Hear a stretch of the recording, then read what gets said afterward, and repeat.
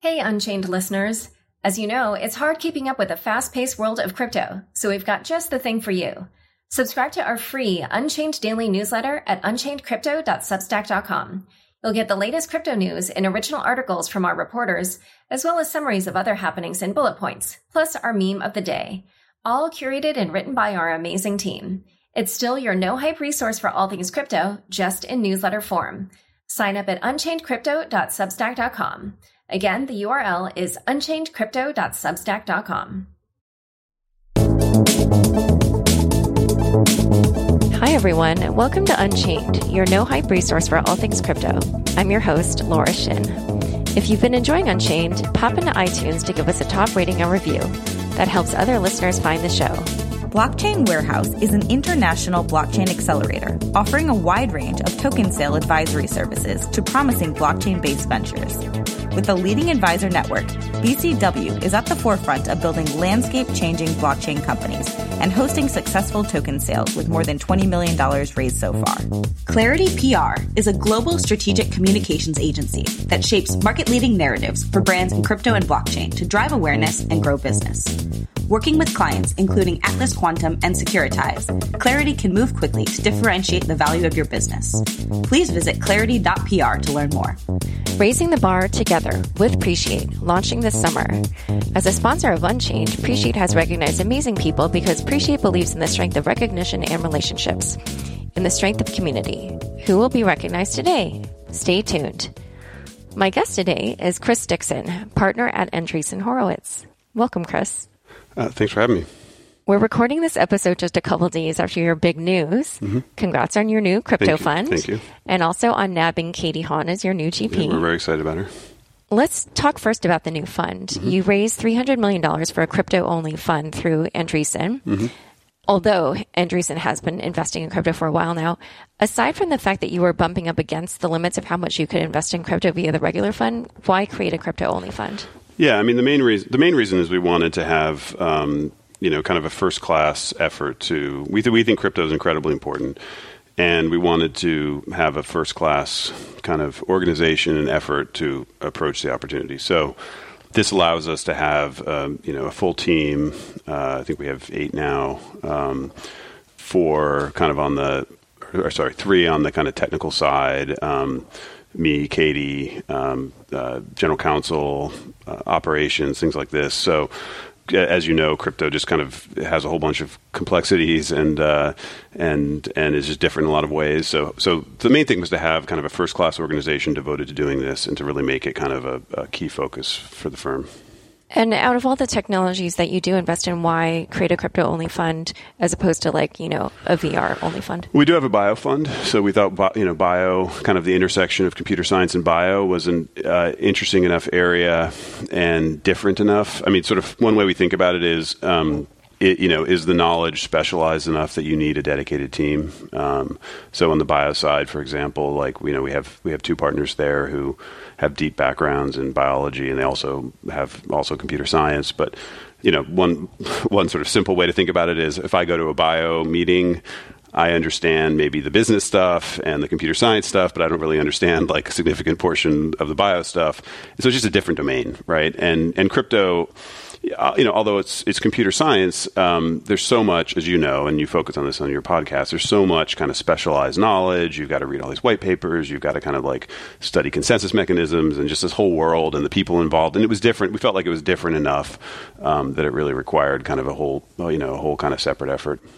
And I'm so not surprised that you guys hired Katie Haun because I think she's so brilliant. She's awesome. And she has the exact background, in my opinion, that would help crypto gain legitimacy. How did you come to bring her on as a GP? Yeah, so I got the privilege of working with her on the Coinbase board. So she's been on the board for over a year. She has just been incredibly valuable there, and is super actively involved in all aspects of the kind of company. And I think she's just an outstanding board member. A lot of how we think about it is, there's really 2. I think sometimes people outside of the venture world think what you do in venture capital is, pick companies to invest in, which of course is some of what you do. But a lot of what we do is after we invest, try to help the company, right? And so I got to see firsthand how helpful she was. And then I just heard, and as you know, she's in the community. Her name comes up all the time. founders all want to meet her. They want to work with her. And so, and then she's also on the board of HackerOne, for example. She also has security expertise. And so just getting to see her work firsthand, and just being super impressed by her. And so, yeah, I think it was a real coup to be able to recruit her. So I'm excited to work with her. And what do you think about the fact that she is the first female GP? I think that's great. We obviously we want to have more diversity in our general partner ranks. But she's just an outstanding person for this, and founders want to work with her, and so yeah. Yeah, but it is so exciting, I think, because everybody talks in this space, and I think it's just true. If I look at the numbers and when I go to conferences, I can see that there are so few women. But she's definitely so deserving of hopefully that will change, right? I mean, hopefully, I hope that I hope as the space grows, it will change in multiple ways. I think both in terms of gender diversity and things like that, but also I think in terms of just sort of skill diversity. I think for the space to grow, we need people who aren't like right now, as the community tends to be very technical, kind of focused on consensus mechanisms and all these kind of very technical things, and that's very important, and we need to continue to have that. But I think we also need people with different both kind of backgrounds in let's product design and general management and engineering and just like all sorts of other things. So I think that a really important thing over the next couple of years is to make kind of the space more inclusive and grow it and have more people, have people leaving, other industries, other tech companies, universities coming into the space. And I think that's the way we kind of succeed. I saw this, it reminds me a little bit. I was involved in the kind of what people call the Web 2 movement, so kind of I'd started a company in 2004. It was a consumer internet security company. And I was sort of, there was this sort of all these people that were into these new ideas around like RSS and tagging and like Delicious and Flickr and all. I don't know. There's this whole kind of thing that was going on back then, and and the early people into that, were really into like kind of the ethos of it and all the the nitty gritty. But then as the space grew, right, the space brought in a much broader set of people, and companies like Facebook and other successful companies did that. And so I think that's the way we kind of get to the next stage is to really kind of if hopefully 3 years from now we're the space is 10 times if not more people working in it and much more reflective of the general at least tech population and hopefully the general population. And I'm sure her regulatory or her government background is a big factor. Yeah, it's certainly her regulatory expertise is important. I mean, that's a key. That is. I mean, she's got a lot of skills, but that certainly is an important skill. I think it's, as and I'm sure you know a lot about this, but the biggest issue right now is just the uncertainty, and so every founder that we're working with is sort of, hey, can you help me just figure out what I need to do? There obviously are bad actors. Like none of the people we're working with are bad actors, and there's lots of good actors, despite what sometimes the impression some people have of the space. The good actors want to comply, but frankly don't know how right now. And so helping projects with those issues is very important right now. Yeah. So we're going to come back to that in a moment, but I wanted to also ask, when you invest in crypto, you're investing in open source projects. Mm-hmm. So how does that investing process differ from when you're investing in traditional startups, and how does that affect your decision process around which projects to invest in? Yeah, that's a great question. I mean, I think of it as we're investing in, well, yes, yeah. So, I mean, it's not that different. So, for example, we've been investing, in our traditional VC practice, and just generally in Silicon Valley, people have been investing in kind of open source. I mean, not directly in open source, but things around open source. So, like Mongo and GitHub and all these other kinds of things. So there's, a big open source component, but then there's some other kind of component layered on, which provides a business model or something, right? But I think, like, for example, we're generally, like, I'll speak for myself. I'm very opposed to things like software patents. I generally don't believe that defensibility in technology comes through things like patents or trade secrets or closed source things. They generally come through network effects, communities, kind of other kinds of things like this. So I mean, just think about, take Bitcoin's an obvious example. You could, as people have forked Bitcoin, I could have Chris's Bitcoin tomorrow. I don't think anyone would use Chris's Bitcoin. Actually, well, in your case, they might. But the point is, but this goes back. I like to give the example of Wikipedia, for example. Wikipedia is all the information there's open source, right? I could download it. I could create Chris's Wikipedia.org, right? But no one's going to go to it, right? It's just not. It's not how how actual defensibility happens on the internet. It comes through the fact that Wikipedia, it's almost like, think of it as almost like a restaurant. It's like a venue or something, like Wikipedia, right? It's like a place you go. You go there because the other people are there, because the community is there, right? And the community creates great content, and then you go because of the content is there, right? So you can replicate that. You can replicate the data, but you can't replicate the community, right? So that's how we think about it. Is sort of who is, if it's very, who's going to build a network that is going to have defensibility through technology, obviously good technology, but that can be copied through, and then ultimately through good governance, good community ethos, kind of those kind of and that leads to second order network effects. So then I expect as these networks become larger, they'll start to get integrated into more things in the world. So if you look at historical internet protocols, the TCP/IP, right, one of the core protocols of the internet. If I can make my own version of TCP/IP, but it's not going to be baked into, TCP/IP is baked into every computer, every router, every sort of thing in the world. As these things become more important, they'll start to get baked in, these integration points and things like that. Yeah, so we really look at it through the lens of who's going to create kind of the best technology that leads to the best community and network. And so when it comes to looking at, the different types of technology that could be developed in this space, I'm sure you're probably thinking these certain things need to be developed or these certain problems need to be resolved. Yeah. So what do you think are some of the biggest problems right now that crypto networks need to resolve? Yeah, I mean, some of this will be obvious. So, for example, scaling is a big issue, right? Obviously, and so that means different things in different networks. But I think of it as, so the way I like to frame it is, we have crypto creates this incredible new software primitive, which is trust, right? Which is this idea that from a bunch of non-trusted network nodes through these consensus mechanisms,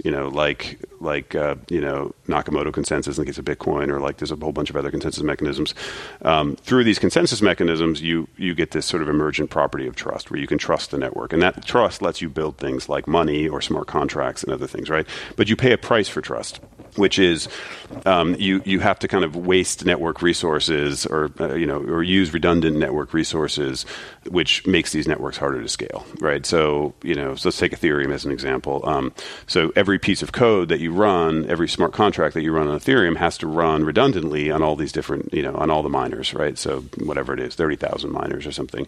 That's not an efficient, if you're looking at it through the lens of, you're a Google engineer looking at it through the lens of how you design traditional distributed systems, that's not going to look like an efficient way to do it, right? And so so the question is, how do you, keep that important feature of trust while also scaling these networks to what I call web scale, which is hundreds of millions and really billions of users, which is kind of what, Facebook and all these other kinds of networks are at today. There's a ton of good work going on there in many different areas. I mean, there's stuff going on, at the core. There's new projects every day coming out with kind of new kind of consensus mechanism breakthroughs. There's a whole bunch of stuff, ideas around how you can shard these networks, which is sort of, that's kind of a basic, but a standard computer science move to kind of create more parallelism is to do sharding. There's a sort of related ideas, things called Plasma and kind of subchains. There's on the Bitcoin side, there's Lightning Network and, kind of payment channels. On the Ethereum side, there's something equivalent thing called state channels. There's sort of side networks of things like TrueBit, which is sort of this side, almost think of it like a GPU next to your CPU, kind of gives you additional horsepower.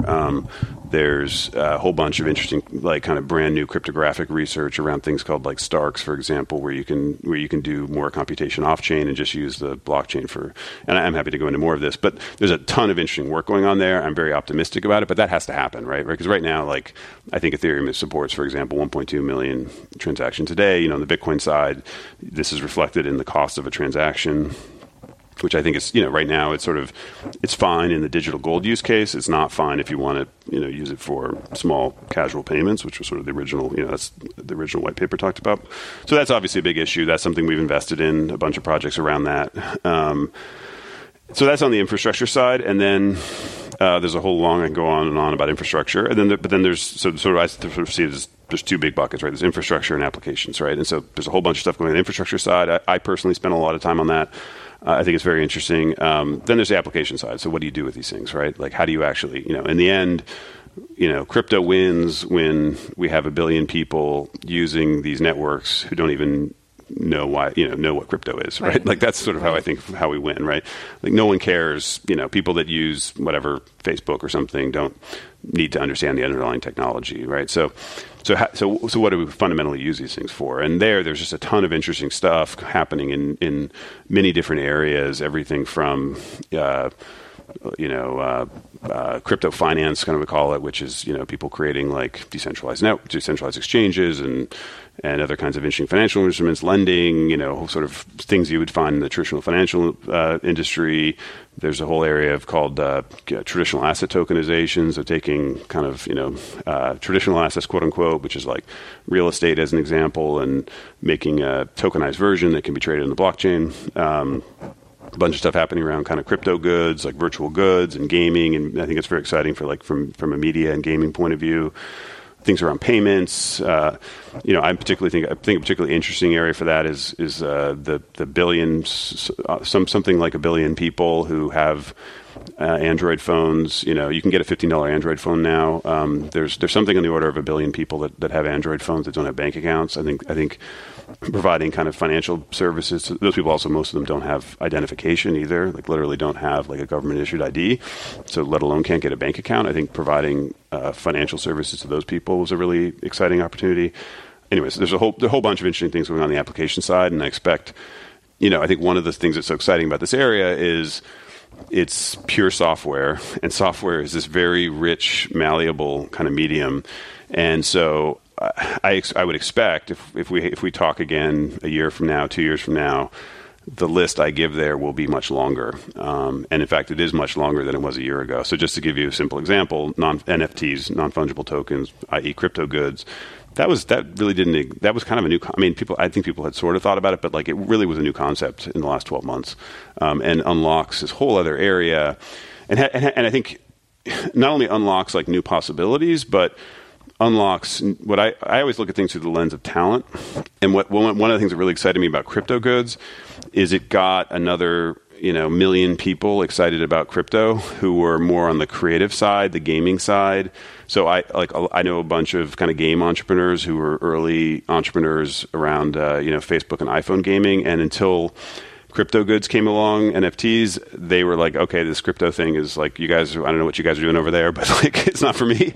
And now all of a sudden they're, hey, Chris, let's get together. This stuff is suddenly interesting, right? Because what is a crypto good? It's sort of proof of existence. It's like a token, but with graphics. And it has this kind of whole other dimension to it that appeals to a whole nother set of kind of whole different sensibility. And so that's really exciting because I think of it as like the way we win is we grow the army. We need 10 million people of programmers and researchers and entrepreneurs and product designers and creative people, and just like we need this big army to just go and create like all this awesome stuff, and that's how we win. And so anything we can do to kind of bring more people into the fold, that's great, right? And so I think there will be more. I think what we're going to see over the next year or two is more creative ideas like that in turn excite new groups of people who then come in, and we get this really interesting kind of flywheel going with kind of people and talent and then software, and the two kind of feeding back on each other. Yeah, I was talking with Olaf the other day, and we were talking about video games and about how now, because of things like CryptoKitties and what you call crypto goods, which, by the way, I love the term. Yeah. I had not heard that until I wrote your blog post. I realized, oh, wow, like I could have a digital good or multiple digital goods in these virtual worlds, and then I could carry them from game to game. Yep. And then it's it's not that dissimilar from how I am in the real world, where I have sort of unique things that are, that signify who I am, like this necklace and this shirt and, that purse or whatever. And so it's like, oh, this is kind of interesting. And I also did an interview with Philip Rosedale, who had done Second Life, now is doing High Fidelity. And he had mentioned to me that in the virtual world, like your height matters a lot less than it does in the normal world. And I was like, oh, that's a bonus. And so I was thinking like, oh, there's like a lot of possibilities here. And I haven't played video games in forever, but like just thinking about the possibilities there, I got excited. And I agree. And I think, I think we're at a moment now where I would argue we're in this kind of interesting transition period I think generally in society, kind of with the internet, where we still think of the digital world. A lot of people still think of the digital world as kind of second tier, second class to the offline world. And you hear that even in the language we use. So, there's commerce, which is offline commerce, and there's e-commerce, right? And so whenever you have like the modifier, you're sort of saying that's the subordinate, that's the subordinate world, right? So there's email, e-commerce, the fact that we say digital goods versus goods, like et cetera, where, esports.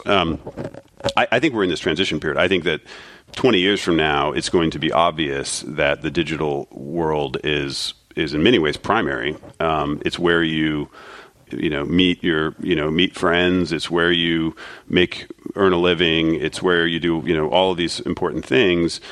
And this idea that I think it will seem funny that, we once, didn't have a notion of money and ownership in this world. And so for me, goods, of course, goods are going to be important in the digital world because look how important, you certainly people seem to like owning things in the offline world. Why wouldn't they want to own things in the online world? And right now, you do have this notion of virtual goods and games and things like this, but you're really kind of borrowing them. The game, I guarantee you that your goods and whatever you name the game, they could change the rules. The game will eventually go away. You don't really own those goods. They're not yours. You can't take them. You can't trade them. You can't really keep them. And so, I see it as taking what is obviously a very important thing we do in the offline world, which is just like what Bitcoin did. So Bitcoin took, obviously money is really important in the offline world. So of course it's going to be important in the online world. In the same way, having property rights in the offline world and owning stuff is going to be important in the online world. And so, yeah, I think it's just a matter of time before it's seen as just sort of almost like a basic right that you would be able to own things in the digital world.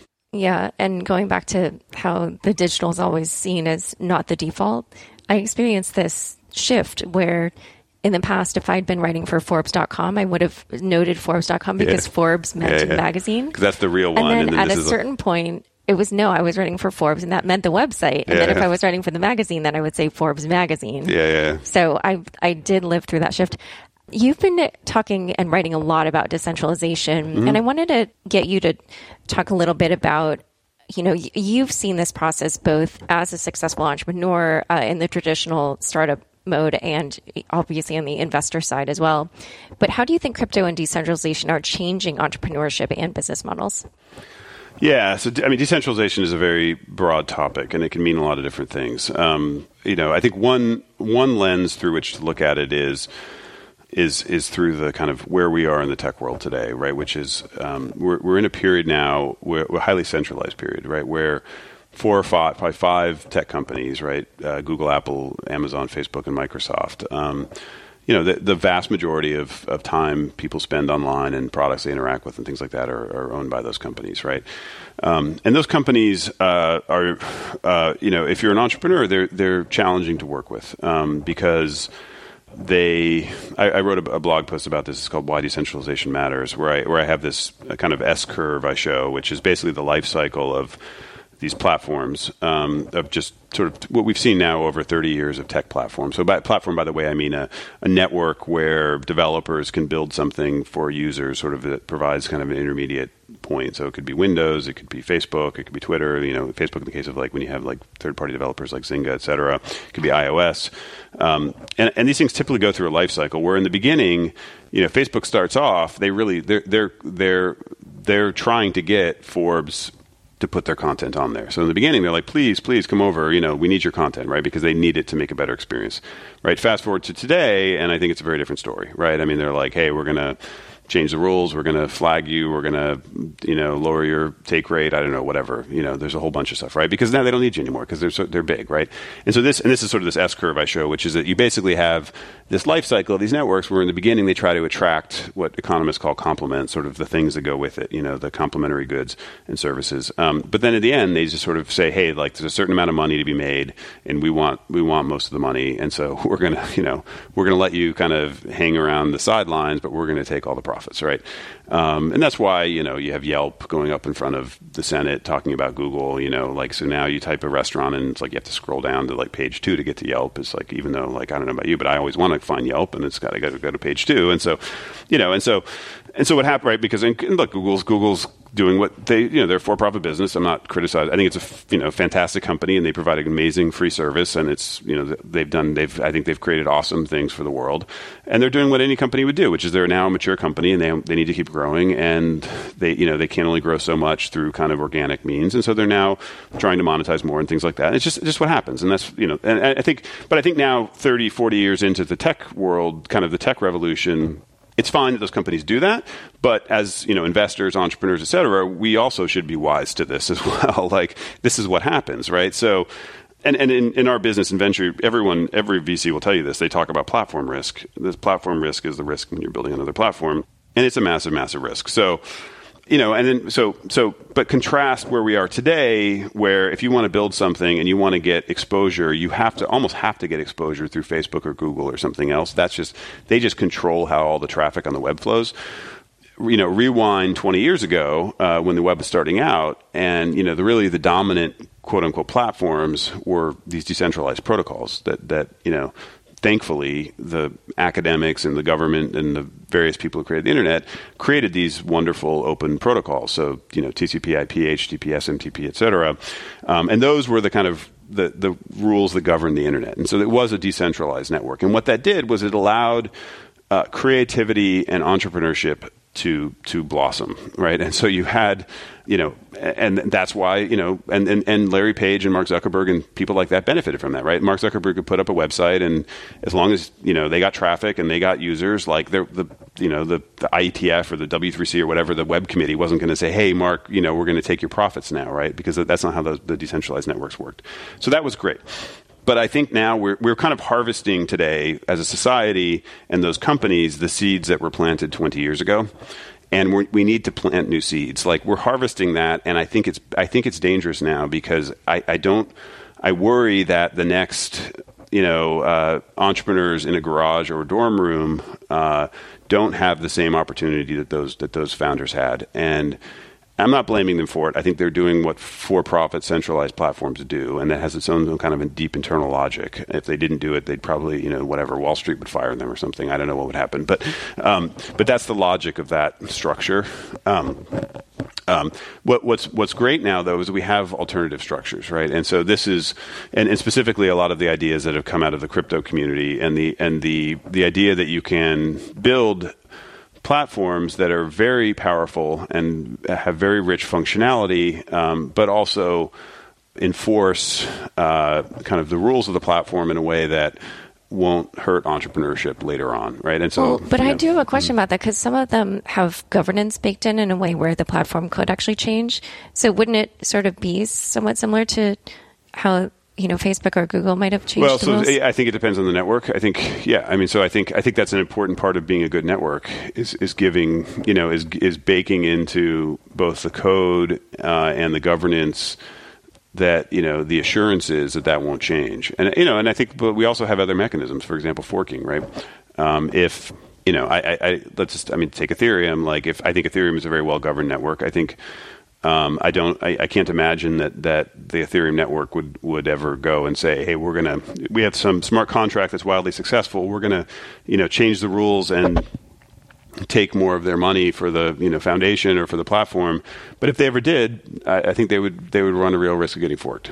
And so, I think there's sort of inherent, I think there's both, there's kind of inherent guarantees built into the nature of the networks and the fact that they're open code and I think, and the fact that, that there aren't, like, the people at the foundation don't really control the network, right? I mean, it's the various, as we've seen with the Bitcoin debates and things, there's multiple constituencies, right? There's miners, there's node operators, there's developers. And I think that, and then you also have then the threat of kind of exit of forking, people leaving the network. I mean, there's actually two forms of exit, right? One is you can just say, you know what, I'm going to take my software and move somewhere else. By the way, that's another form of exit, right? I mean, and like you're seeing this more and more with a lot of the competing smart contracts to Ethereum. Smart contract platforms are building in, like, they're using the EVM and a bunch, they're being very, like, they're making switching costs very low, right? So that's another, so there's a whole bunch of kind of things. I think Vitalik has a great phrase. He said, it's not that we're removing the platform, it's that we're shackling the platform. We're not removing the intermediary, we're shackling the intermediary, right? So shackling meaning like we're putting constraints on it so that it can't become a bad actor. And there's a ton of different constraints put on these networks in a way that, I mean, you have no constraints on a Google or Facebook. They literally just decide, okay, we're going to change the algorithm, and like, there's no good luck. What are you going to do? Use some other, get all your friends to move to another social network? Like, it's just not going to happen. So interesting. So it's not. It'll be interesting to see how it all plays out in the future, but it's a much more attractive. I would say these platforms in the crypto world are a much more attractive platforms to build on for entrepreneurs, and as investors, we think they're much more attractive to invest in.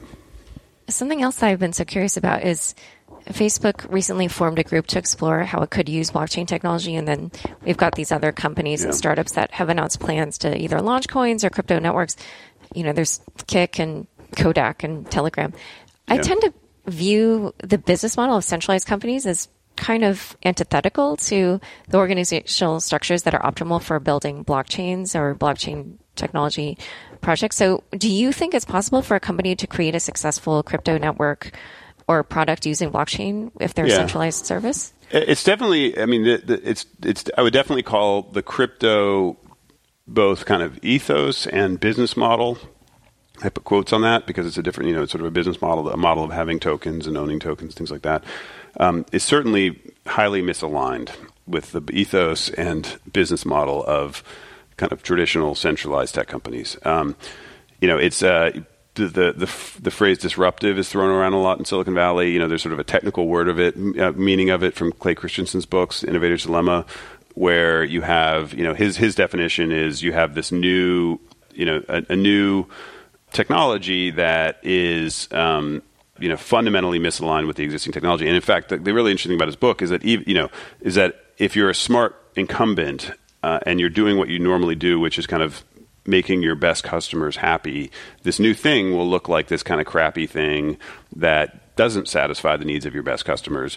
And so actually the smart manager will ignore them. Now, he does have a lot of writings about how do you address these disruptive technologies. And what Christensen says is you really just have to create a new organization. He says you literally should put it in a different location and different management team and different incentive structure. And so I think it falls into that bucket of challenges. So I don't think it's completely impossible, but I think it needs a lot of care and thought needs to go into the organization and how to do it, because it's just very, very different, right? And it's just fundamental. I mean, if you just take an example of among other things, these business models will probably be deflationary. This is generally what happens in tech, is that each new wave is sort of deflationary. What I mean by that is it lowers the margin, so and it shrinks the market size rather. And so Craigslist shrunk the market of classified ads, right? I mean, it's just the dollar spent on, which is great for consumers. They spend less money. Terrible for media. It's terrible for media. And so, and Craigslist can do quite well if they capture a big share of it and they have a really low cost structure and everything else. Generally, it's bad for media, good for consumers, good for the disruptor, right? It's generally how the pattern works. And so, if you think about a crypto decentralized file storage system, and then you think about Amazon and S3 or something, they're sort of the incumbent, it's going to be inherently deflationary. And so it's, as a good manager of S3, it's going to be really hard to say, hey, let's go ruin this great business we have. So I think the only way to address it is to do something that's really kind of radical, and really create kind of a new organization. I mean, look, I'm putting our bets almost exclusively are on brand new companies that are first principles designed, from this new world. I mean, Right. Well, I'm not an investor, but I think I understand why you're doing that. We're going to discuss governance, virtual reality, the democratizing potential of blockchains, and more. But first, I'd like to take a quick break to tell you about our fabulous sponsors. Clarity PR is a global strategic communications agency that shapes market-leading narratives for brands in crypto and blockchain to drive awareness and grow business. Working with clients like Atlas Quantum, CoinMint, Securitize, Smart Valor, and Verbex, Clarity PR can move quickly to differentiate the value of your business in the noisy blockchain and crypto space. Named as one of the fastest growing agencies in PR Week's Top 150, Clarity is well-versed in providing guidance to a wide range of companies looking to build their reputation and deliver high-profile media relations campaigns across mainstream business outlets as well as major tech and vertical trade outlets. To learn more and see a list of services, visit clarity.pr. Blockchain Warehouse is an international blockchain accelerator offering a wide range of token sale advisory services to promising blockchain-based ventures. With access to heavyweight technology leaders, the accelerator is heavily involved in crafting the blockchain technology, token sale, and regulatory landscape. Blockchain Warehouse will launch the first ever crypto Shark Tank in June. This week's episode features Block 66, an innovative blockchain mortgage platform that streamlines and organizes the facilitation of residential and commercial financing. Block 66 reduces the amount of time, persons involved, and money that it takes to complete a full mortgage cycle. Previously, real estate transactions on the blockchain required 100% funding upfront, but that's a thing of the past with Block 66. Find out more at www.block66.io.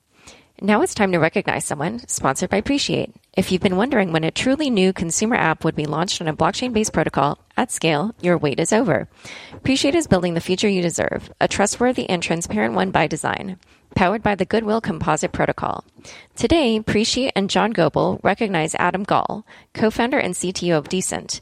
Adam is dedicated to building decentralized applications for the economy of tomorrow and is putting his money where his mouth is by hosting monthly beer and pizza crypto get-togethers in the Cleveland, Ohio area.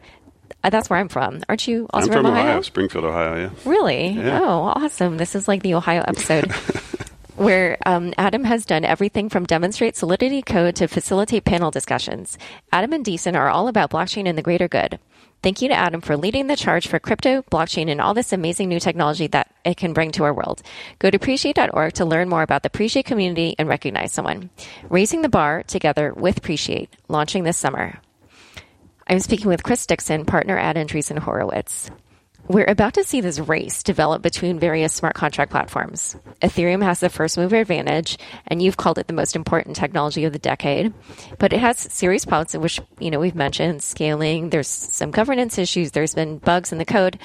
Now we've got EOS, Dfinity, and Tezos. They're all launching. How do you think this competition will play out? And is there room for more than one successful smart contract platform?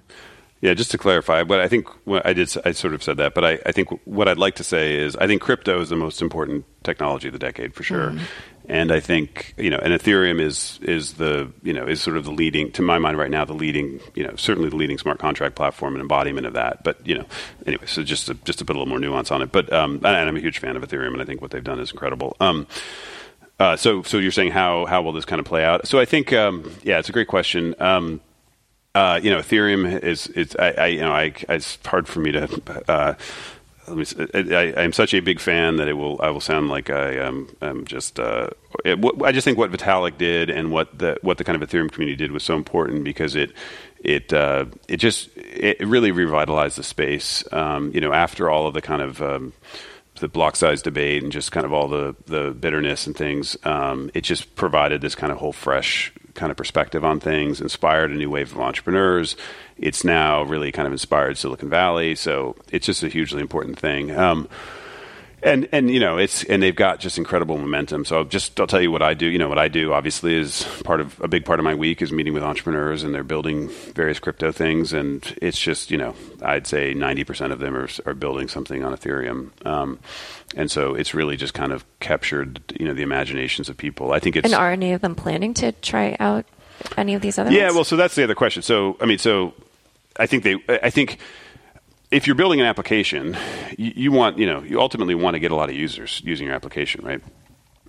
And if you build an application and it's successful and you start to be kind of rate limited by the platform, I think a lot of those people will think about switching.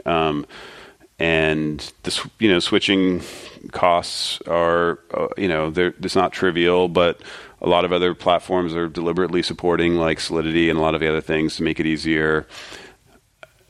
You would have to replicate some of the tooling, like the browsers and all those other kinds of things, but it's not that much right now.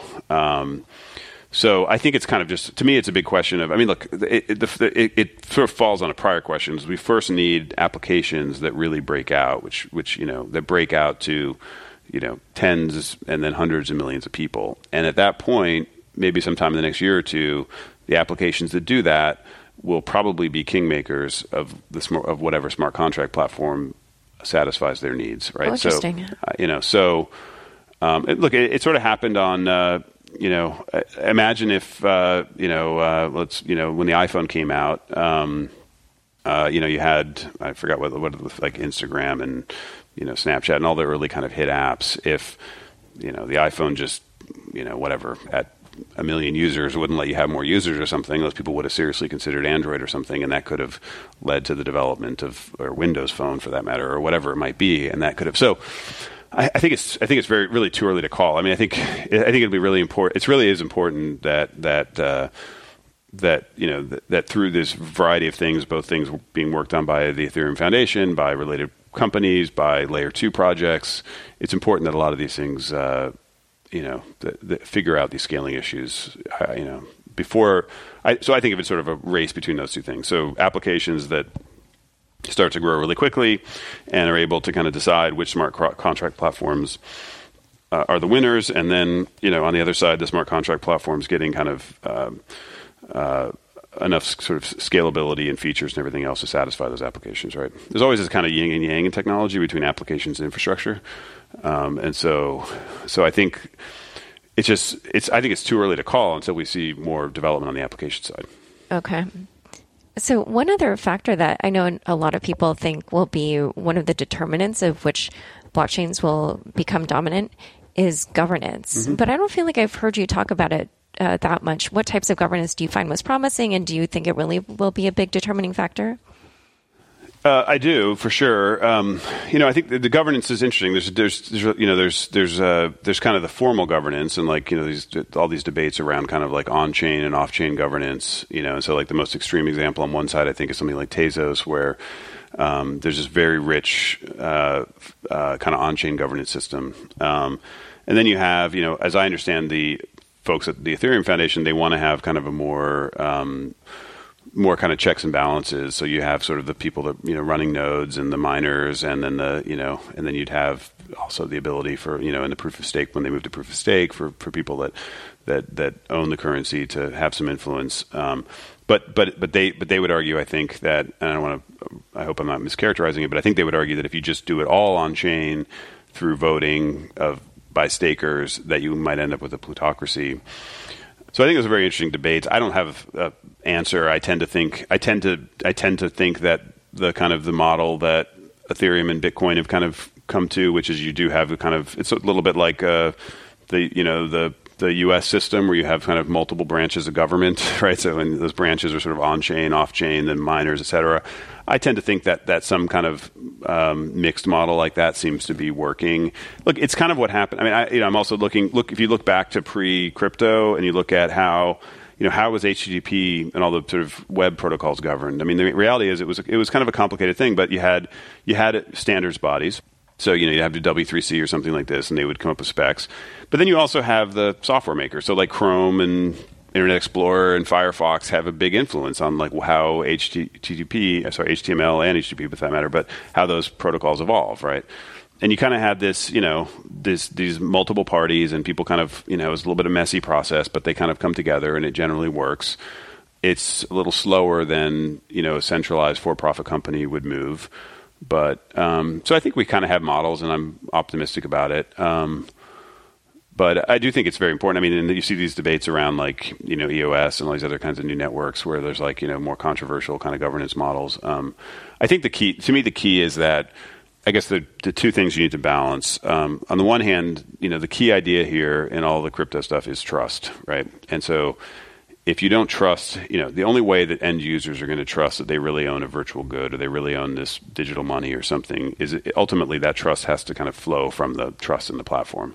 So I think it's very, very important that these networks be trusted, right? And so there's trust. You want to trade off, and so trust kind of leans you towards conservatism, right, and not changing much. On the other hand, this is software, and you need to evolve, and you need to scale, and you need to do all sorts of other things. So there's this kind of delicate balance that needs to be walked. And I think, it will probably very likely be a major determinant of which of these platforms win is which ones are best governed. You talk often about how what people work on nights and weekends is usually what ends up becoming the revolutionary technologies that take over our lives. Based on that theory, how do you think crypto networks will have changed our lives 3, 5, 10 years, or pick your time scale from now? So that theory is just, if you just kind of go, I was thinking about, is it just a coincidence that so many tech stories, I read a lot of history books and biographies and things, and so many of them start with the Homebrew Hacker Club and the Weekend Club and the, hacking on the weekend and all these other things. And so kind of, I was reading those and I was like, is that just like a coincidence that all these things sort of start off as hobbies, or is there some logic to it? And then I kind of came up with a view that there's a logic to it. And so you sort of think about it as, if you're a smart engineer, you kind of have two different lives, right? You have your 9-to-5 life, and you have your non 9-to-5 life. Your 9-to-5 life is controlled. What you work on is controlled by probably a business person who's probably thinking on a 1 to 2 year horizon, or something like that, right? That's sort of how most business incentives are set up. And then your it's your nights and weekends where you're able to do what you want, which is really where you're sort of taking a much longer term horizon. So I kind of see it as there's sort of, there's other places like research labs and governments and places, and universities and government funded projects where people are able to take a longer term horizon. But in the programming world, a lot of the longer term horizon is really just sort of done ad hoc by engineers on places like, GitHub and Reddit and whatever. And they're just up, it's what you do and you think it's fun and interesting. And so I think there's sort of a deep logic as to why a lot of things that have ended up being really important, the PC, the internet, like a whole bunch of other things, started off as sort of nights and weekend projects. So, I think, what will the world look in 5-10 years? So I think that, I guess the way I imagine things kind of playing out is we're going to continue to see, I'm very optimistic that, for example, all of these questions around kind of smart contract platform scaling and kind of layer one scaling and all these kinds of, these will all get, I'm very sure these will all get worked out. There's a lot of smart people working on a lot of good ideas. So we'll have these highly scalable networks. We'll have networks where you can truly build kind of trust as a primitive and build other components around it. I think one thing people underestimate with software, I think software is misunderstood in a lot of ways as sort of engineering analogous to, building a bridge or something like this. Like you're given a spec and you build the software to build it. I think software is much more analogous to writing, like, writing a novel or something. So software is one of the key features of software is the composability, meaning you can take pieces like Lego bricks and you can compose new pieces, and then you can take those pieces and build new pieces. And it's very much like English or something, where you can take words and build sentences, you can take sentences and build paragraphs, you can take right?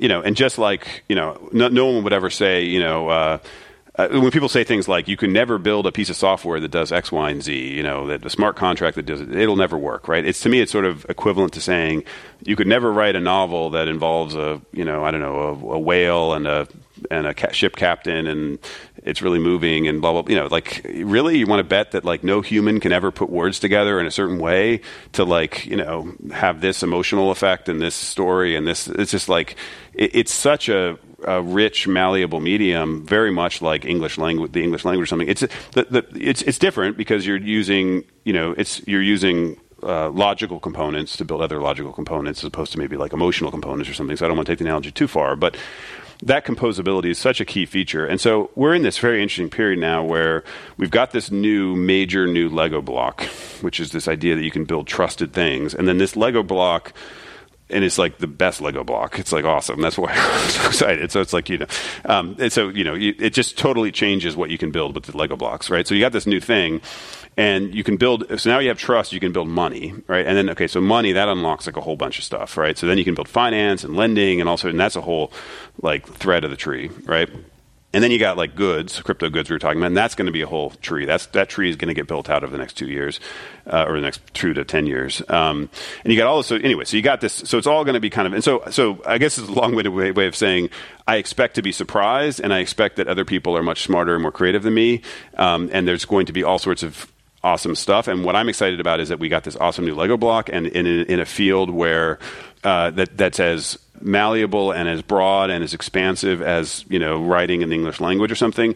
I think the way it's going to play out is you're going to see more and more stuff. I think what I talk about a lot is you're going to have kind of an inside out adoption pattern. And what I mean by that is you're going to see, so like a bunch of people are building lending platforms on Ethereum. And right now it's going to start off as totally crypto. So you're going to lend it. You're going to be able to lend like your Ether to the smart contract, and the smart contract will in turn lend it out to other people, right? And it's weird, it's crypto, and people will say, oh, but it's only for Ethereum, and that's not for mainstream people. But then look, you add in stable coins, and I think stable coins will be working, and you'll have some like scaled out working stable coins in a couple of years. And stable coins, what that means is you've got a crypto asset that's pegged to something like $1, right? And so suddenly then you've got so you combine those two Lego bricks, right? You take lending and you take stable coins, and suddenly you have dollar lending platforms, right? I mean, so it's not that weird anymore. And then you add on a nice iPhone user interface, app interface, and suddenly you have, basically the core function of Citibank replicated, from a crypto network, right? But I think it's going to, when I say inside out, what I mean, it's going to start with like crypto people doing it, and it'll be like crypto traders and all this other stuff, and everyone will say, oh, this is a weird thing. But like, it just takes a few small steps to like, boom, then you like plug this thing in, and it's a mainstream thing, right? And it's not going to be like, it's not going to be, I don't think the way it's going to be is like you're not going to have like Crypto Bank and like everyone's going to go to Crypto Bank instead of Citibank.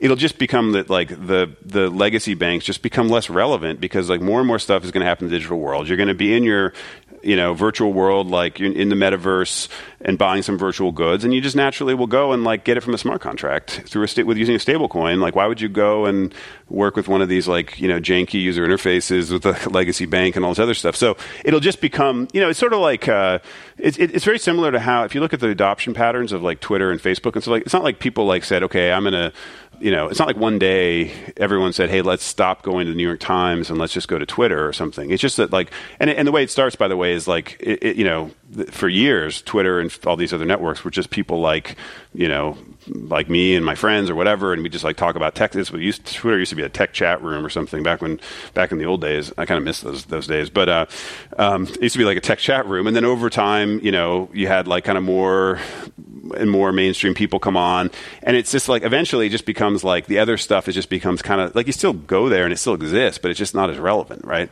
And so I think that's why I call it inside out, because it's not like you just one day like have a replacement or something, like a substitute, and everyone just like stops going to the bank and goes to this other bank or something. It's just more that like more and more of these functions just kind of happen, and inside out meaning it's going to happen more. And I think most of it's going to happen like with crypto native people and this kind of crypto world, and you have this kind of alternative crypto kind of economy, financial system, and then but then there's just like a few little moves you need to make, like stable coins and interfaces and a few other things to suddenly make it much more mainstream accessible. Well, so I do have a question about this, because I agree with you. It will probably happen something like that. But I think, a lot of people, when they extol the virtues of crypto, they talk about its potential to democratize access to financial services. But the thing is that the earlier you are, the kind of wealthier you're going to be in this system. And so far, most of the early wealthy holders in crypto tend to be white and Asian men. So do you think it's important to change that? And if so, how can we do it with a decentralized network that is, just by definition, not a top-down system? Yeah, I mean, so first of all, I believe we're in the very early innings of this. So there's plenty of time if you want to be part of it to join, and I think there'll be plenty of, I think there's going to be a ton of things that will become incredibly valuable, and so there's still, we're still very, very, this is early days. And although so many people already have become millionaires and billionaires off of crypto, so. Yeah, but I still think it's early days. I don't know. I mean, I think it's very early days. So, look, I mean, I don't know, we're investing as if it's early days, and I believe that. Obviously, I'm putting my money where my mouth is, but so I think it's very early days, and so, but I think your point is great. We need to, the more we can do to bring more people in, and look, and be inclusive and make this a welcoming community, the better. So I think it's a great point, but I think it's still very early days. So I think if you're, a person looking for a career move or a new thing to work on, you should come, listen to your podcast. Listen to our podcast. Like, don't read the negative stuff. Read the positive stuff. I don't know if at least I would call our stuff we're certainly positive. Go really learn about it. It's an incredibly interesting area. We want more people to come enter the ecosystem, and I think it's still early days. So, and what do you think about kind of the regulatory influence? Because sometimes I look at what the SEC is doing, and I totally understand why they're doing it. And yet I do feel like it's also still perpetuating the system of the status quo where the wealthy accredited investors get in early. And yet at the same time, I understand why they're doing it. But do you think that there's any way that... Yeah. I think, for example, like I'm not a lawyer, I'm not a regulator, but I think this idea that okay, I mean, so like let's look at why these rules are there. The rules are there for good reasons, to protect kind of Main Street investors from people that are tricking them out of their money, essentially, right?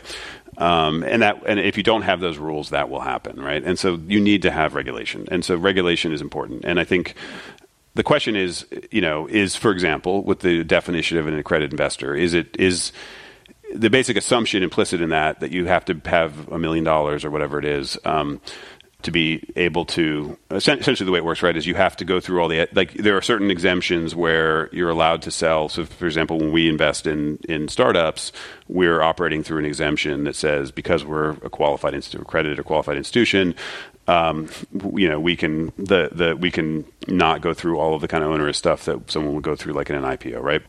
So, like with that, for example, that definition of accredited investor, like I think a more modern version, I think that if somebody is a sophisticated software developer who has spent years studying cryptocurrency but isn't a millionaire, are they a sophisticated investor and able to make their own decisions? I think so. Should there be an alternative way to become an accredited investor, for example, like you can go and take a test or a programming test or a crypto test or something? Like, I think that would be a great idea. I don't control these rules, but I've had somebody pitch me that or mention something like that to me. I mean, I think you could imagine more creative ways to decide. I think what you want, you do want to avoid this thing where you don't want, I've seen these people like with these Yahoo ads and things like trying to sell some random cryptocurrency none of us have ever heard of to some person. This is a bad thing, right? We don't want this. None of us want this. We don't want this in the community. We don't want this ethically. And that will happen if you don't have rules. So the tricky question is, how do you come up with a set of rules that allow sophisticated people who aren't rich to participate in the system while also protecting kind of, quote unquote, what they call Main Street investors, who aren't going to get, kind of tricked by these people. And, I don't have all the answers, but I agree with the sentiment. But I will say, I don't think the answer is just like what I think some people want to do, which is sort of get rid of all the rules. I think you do need these protections. I think they're very important. I think ideally we have a regulatory system that balances those two things and balances innovation, provides clarity to people in the space, and also protects Main Street investors. I know you're a fan of Carlota Perez's book, Technological Revolutions in Financial Capital. And in that book, she talks about how new technologies come along and they solve the problems that became apparent with the full maturation of the previous technological revolution. So I just wondered, and I know this is, I was thinking this is kind of a tough question, but I'm just so curious. Do you think that there are certain problems that decentralization will bring that aren't apparent now, but will become apparent decades from now? And if so, what might those be? I just sort of unintended consequences here. Yeah, kind of like where we are with the Facebook, Cambridge Analytica data privacy situation. No, I think that's look. I think a lot about the fact that I was involved in the sort of the Web 2 movement, and it didn't end the way that I wanted it, and I think a lot of other people wanted it to end, which was this kind of, frankly, we were maybe, kind of this utopian, maybe in retrospect, somewhat naive view that by creating these giant new information networks, it would have this, awesome democratizing impact. And so, I was hoping it would have this sort of awesome democratizing impact. And, I think it did have a lot of very positive impacts. But I think the idea that, now we've ended up with sort of 5 companies running the internet was not where I wanted to. And so, for example, one obvious, kind of failure mode here is, we end up just creating new kind of giant monopolies that control everything or something. And maybe that's, maybe they're decentralized and there's a few giant, kind of coin holders who own that and end up running things. And that certainly wouldn't be a good outcome, right?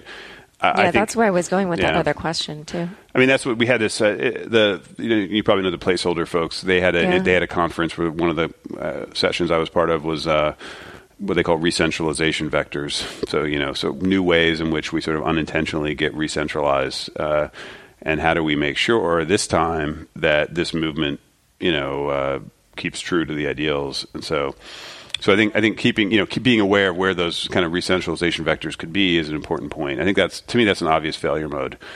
Yeah. Well, one thing I wanted to also ask about is universal basic income is an idea that's been bandied about a lot in recent years, and I do feel like a blockchain could be an ideal way to dispense such an income.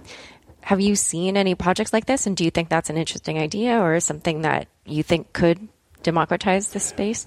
Yeah, so putting aside, I think the UBI thing is a whole separate thing. I think, for example, Brian Armstrong just launched a new charity called Give Crypto, which one of the ideas is there's been a lot of studies around kind of how to sort of provide assistance to people in the developing world.